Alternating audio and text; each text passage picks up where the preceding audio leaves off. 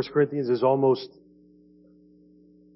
breathtaking in its breadth, its scope. It's the most wide-ranging and complete letter that Paul wrote. If you're used to Paul taking several chapters of careful argument to make one or two points like he usually does, even things like Gentiles and Jews should eat together, that's Galatians, in a sense, or even thanks for the gift, that's Philippians. You'll be amazed at how, or just the variety of subjects that Paul tackles and with the clarity with which he does that in this letter. 1 Corinthians beautifully summarizes the central themes of the Christian faith, the cross, right? We preach Christ crucified, 123. Grace, what do you have that you did not receive, 4:7. God, there is one God, the Father, from whom all things came and for whom we live, and there is but one Lord, Jesus Christ, in 8:6. Mission, I have become all things to all people so that by all possible means I might save some, 9:22. Love, so now faith, hope, and love abide, these three, but the greatest of these is love, 13:13. The gospel, that Christ died for our sins in accordance with the Scriptures, that He was buried, that He was raised on the third day in accordance with the Scriptures, 15:3-4. And hope, the last enemy to be destroyed is death in 15:26. Without 1 Corinthians, it would be hard to imagine how church services actually worked in the New Testament. We would know next to nothing about the Lord's Supper, for example, in these first generation churches. We have no idea how spiritual gifts are supposed to function in Christian worship. But thanks to the chaos in Corinth and Paul's response to it, we actually have plenty of guidance on these things. American culture, our culture as we live in it right now, is increasingly immoral, irrational, right? There doesn't seem to be really any end in sight. In this way, we as the church here in Moundsville are very much like the church in Corinth, living in the midst of an increasingly immoral society. This letter helps us think through how to speak into all this with specifics on practical application on things like sexuality, idolatry, food, divorce, remarriage, singleness, adultery, church discipline, even incest at one point, that we wouldn't find anywhere else, right, in Scripture. In many ways, the Corinthians were a mess, and clearly God loved them anyway. It's vital that we think about grace and we talk about grace, but sometimes we just need to see grace, right? We need to watch as this exasperated apostle talks to a rebellious and divisive church with tenderness and affection and with a faith that believes in the transformation that can only come from the power of the Holy Spirit, the example of Christ and the faithfulness of God. That's what this letter will put so beautifully on display. The power of the cross for all that the church needs. It brings hope to Corinthians everywhere, including us. Roman Corinth, for what it's worth, to which Paul was writing, it was a large, bustling, commercial, pluralistic city in southern Greece. It was the regional capital of Achaia, known among other things for its port on the Peloponnesian Isthmus, its sexual promiscuity, and its hosting of the biennial Isthmian Games. It was a major place in those days, originally a Greek city. It had been destroyed by the Romans in 146 BC. Then 100 years later, Julius Caesar had it rebuilt. We really don't know how large it was in Paul's day. The estimates are amazing. They range from, Corinth had a population of 20,000 to 800,000, so massive range. But an estimate between 40 and 60,000 is probably the most correct or the most reasonable. Paul had founded the church on his second missionary journey. You can read about that in Acts 18, 1 through 11, spending a year and a half there, even though it was difficult after hearing in a dream that God had many people in that city. Keep on preaching. Just keep preaching the gospel. There are many here that belong to me. This letter was written a few years later, after Acts 18, in the spring of AD 54-55. It's a response to a very concerning letter that Paul had gotten about what was going on there. It's referenced in chapter 7, verse 1, and some even more worrying news from the members of that church that Paul had also received, and he'll reference in 1:11. As with the city, it's hard to be sure how large the church was. It couldn't have been much fewer than 50, given all the names and households that Paul mentions, but it's unlikely to have been more than 200 or so, because the whole church met together in one place. Whether in Gaius' house, as mentioned in Romans 16, 23 or another venue, maybe a restaurant or even a barn was possible back then. If we imagine a church of about 100 people in a city of about 50,000, we probably aren't too far off as we try to get the Corinthian church in our heads. It might encourage us to realize how similar those numbers are to the situation of many churches today. Not that every church is off the rails like Corinth was. In some ways it wasn't, but in key ways it was. But it does help us to relate to the fact that we're about the same size, at least our church anyway. And it might also help us understand how outnumbered the Christians were in Corinth and what implications being so outnumbered had for the life of the church. We need to understand this because the most amazing thing about the Corinthian church wasn't its size or its demographic makeup, but the degree to which worldly ideas and practices were accepted in the congregation. And when you hear that, don't think, oh, they were compromised by sin. They were easy on sin or light on sin. In some ways, yes, but that isn't even really the extent of it. That's one small part of how they had been, by which these worldly ideas and practices had infiltrated the church. Not just in terms of immorality, but also in terms of their approach to pastoral ministry. For example, what should a pastor be like? What should he strive to be like in a church, in a community? Their organization was an issue. Their administration was a major issue. It's as if the boundaries between the church and the world in all those senses had almost completely disappeared. Corinth is a church that was trying to operate like businesses operate, like commercial companies operate, because that's what they saw around them, and they were intrigued by that and thought that's where wisdom was. And so they were adopting all these principles in their church and among their pastors and things like this. Some New Testament churches struggled with opposition and persecution from the cities around them. The Corinthians faced the opposite problem completely. Assimilation into a pagan, promiscuous, competitive, idolatrous culture. Like the American church at large today in the world, relative to what most of the churches around the world are facing. Most churches around the world are currently being genuinely oppressed on most continents and in most places. We enjoy the freedom of religion. We enjoy many of these benefits, and at the earthly level they are, but they are extremely dangerous to the church when we are not being persecuted. And I know that sounds crazy, because why would you want to be persecuted? I'll never argue you should want to be persecuted. No, you shouldn't. I don't want to be persecuted. But the fact of the matter is, a church is adversely affected if it gets to operate in total ease and comfort and freedom. The gospel was never built for that, or like you can't thrive unless you have the backing of your government and your city. The gospel is the exact opposite of that. That's a huge part of what Corinthians will argue. Much of Paul's effort in writing this letter, whether it relates to church leadership, sexuality, the nature of the church, idols, food, corporate worship, or the resurrection, it aims to reestablish the differences between the church and the city. What is different about us? What is different about us? And between Christianity as a religion and idolatry as a religion. That is one of many reasons why it's such a helpful text for those of us who live in what is basically post-Christian America now. Structurally, the letter is very simple. It's divided into 5 major sections after an introduction and some thanksgiving, and before a conclusion, giving travel plans and final greetings and all that. Division and the cross in 110 to 421. Fleeing sexual immorality in 5:1 to 7:40. Fleeing idolatry in 8:1 to 11:1. Corporate worship from 11:2 to 12:40 or 14:40. And the resurrection of the body in 15:1 to 58.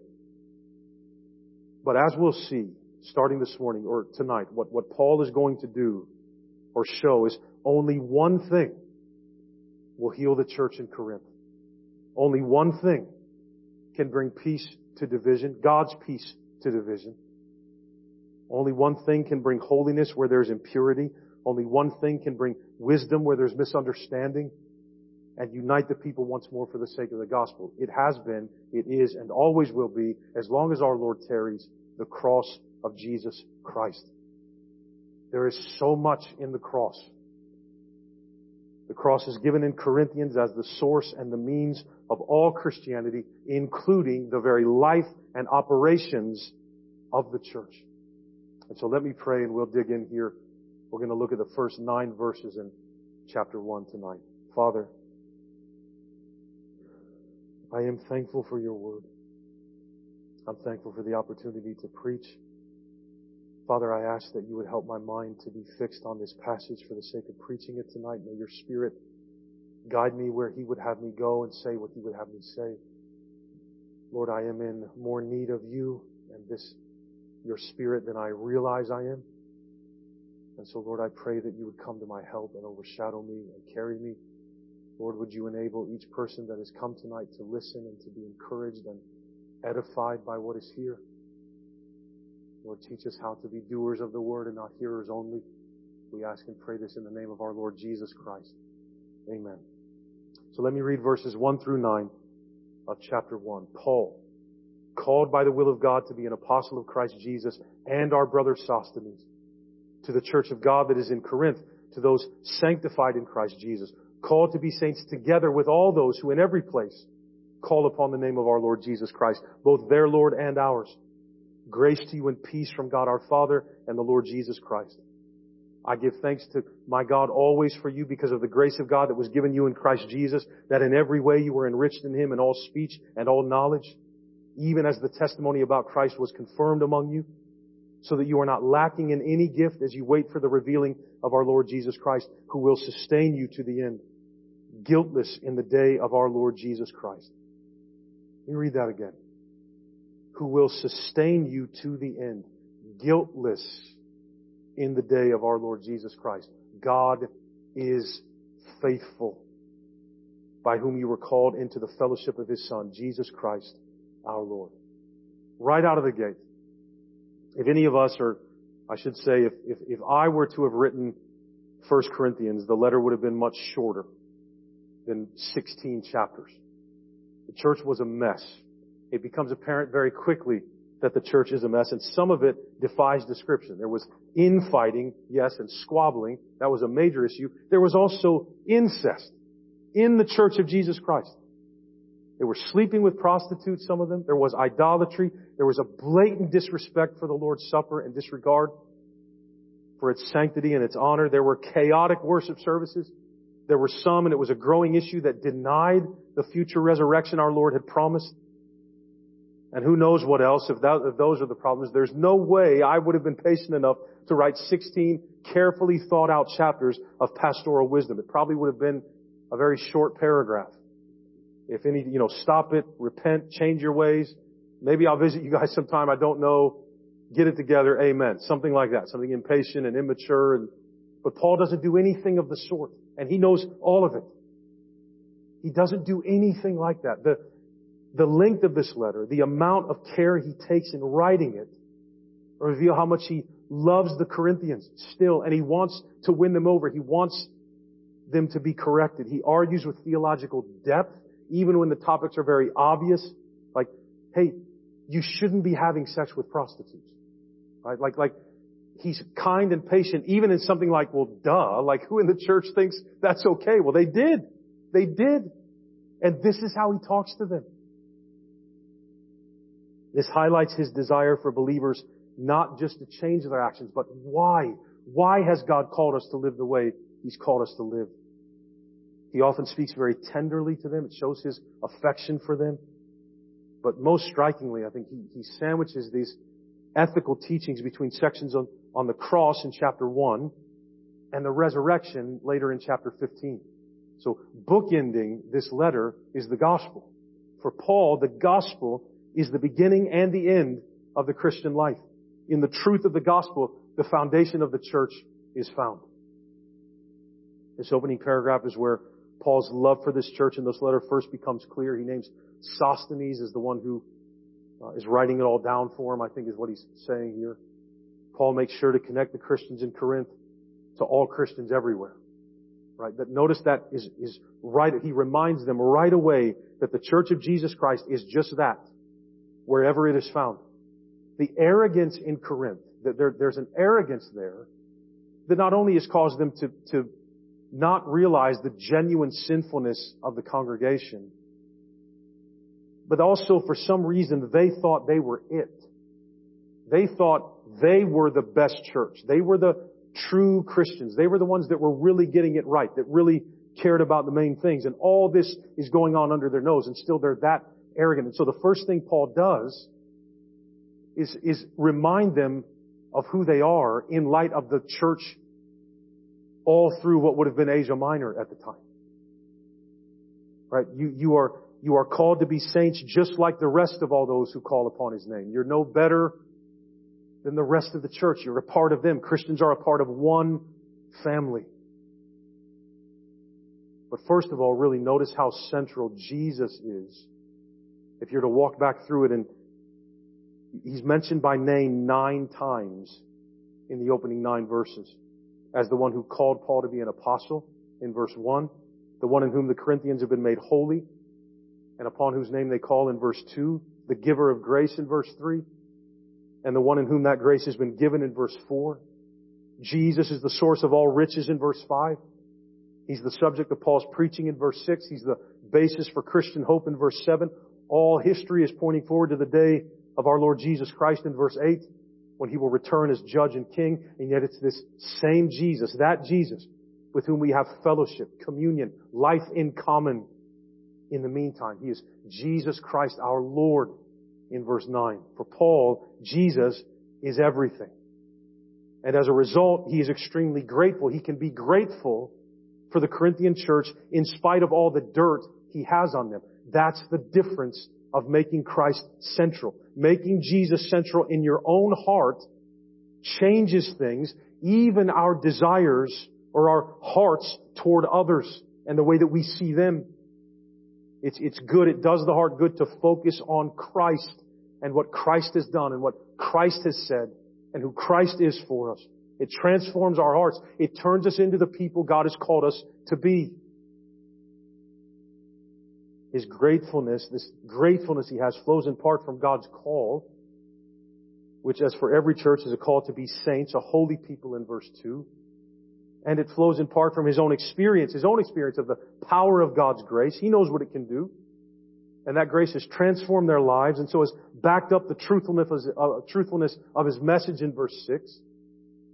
Even as the testimony about Christ was confirmed among you. Paul is also deeply grateful for them in spite of all their issues, because of the spiritual gifts that God has clearly poured out on this church in verse 7. Enriching them in every way, and particularly in verse 5, particularly in speech and knowledge, which would have been very important for winning a city like Corinth to the gospel. But keep in mind what's coming. And notice how then that them being enriched in the ability to speak and in knowledge does not somehow compromise when we read later that the gospel is the foolishness of God, and He doesn't make it known through the wisdom of men or fancy speech. But notice that we'll learn later does not mean, because of what we see here, that they've been enriched and gifted in all speech and knowledge, that God thrives somehow in unlearned foolishness. That's what He means when He says the gospel is not the wisdom of men or doesn't rely on wisdom and speech. It says God has gifted them in these things. Well, why if it doesn't matter? It's the way we see it and use it that matters. It's not that you toss the ability to speak well out the window in order to preach the gospel more effectively, or that a preacher shouldn't study or learn or know. No, that's an easy way out. Because here he says they've been enriched, they've been gifted in speech and knowledge. What is the purpose of being gifted in speech? To proclaim the gospel. The issue will be, how do you view the gift of speech and the gift of knowledge in light of the fact that God does not rely on those things to make the gospel bear fruit? That doesn't mean they aren't important or God doesn't use them. So we'll get into that more later, but as we go through the series. But these gifts that God has poured out on them have not been handled wisely in Corinth. And Paul will come back to that. But for now, the fact that God has given so many gifts to this church is a reason for thanksgiving. Paul is grateful for this.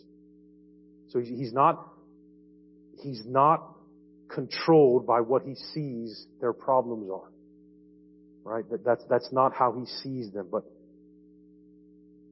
maybe even more than his thankfulness for them in light of all their problems. The most amazing thing Paul displays in this opening is the level of unshakable confidence he has in the future of these Corinthians.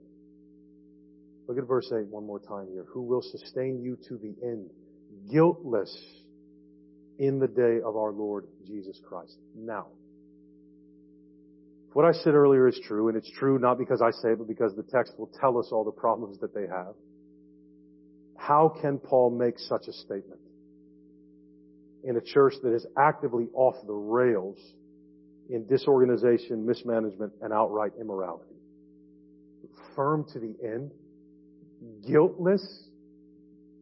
How can you call them guiltless, Paul? There are New Testament churches to whom Paul probably could have written that with a straight face. Philippi maybe, Thessalonica, but Corinth, of all the churches to say that to Corinth. And yet Paul's certain. He's certain of it. You're going to be fine. When that day arrives, you'll be standing in Christ, guiltless. No concern that they won't be. They will be confirmed guiltless to the end. They will be spotless on the day of judgment. Why does Paul say that? All right, is it just wishful thinking? Is he not aware of what's going on? What could possibly be the basis for saying that to the Corinthian Christians? Because, beloved, it is not the moral performance of the church on earth, but the absolute faithfulness of God in heaven. That's what our salvation hinges on. That's what our church identity hinges on. It is God's commitment to His people by which the apostles make these great promises with such certainty. It's because of who God is. It's not the strength of our commitment to Him that they are riding on and banking on and believing in.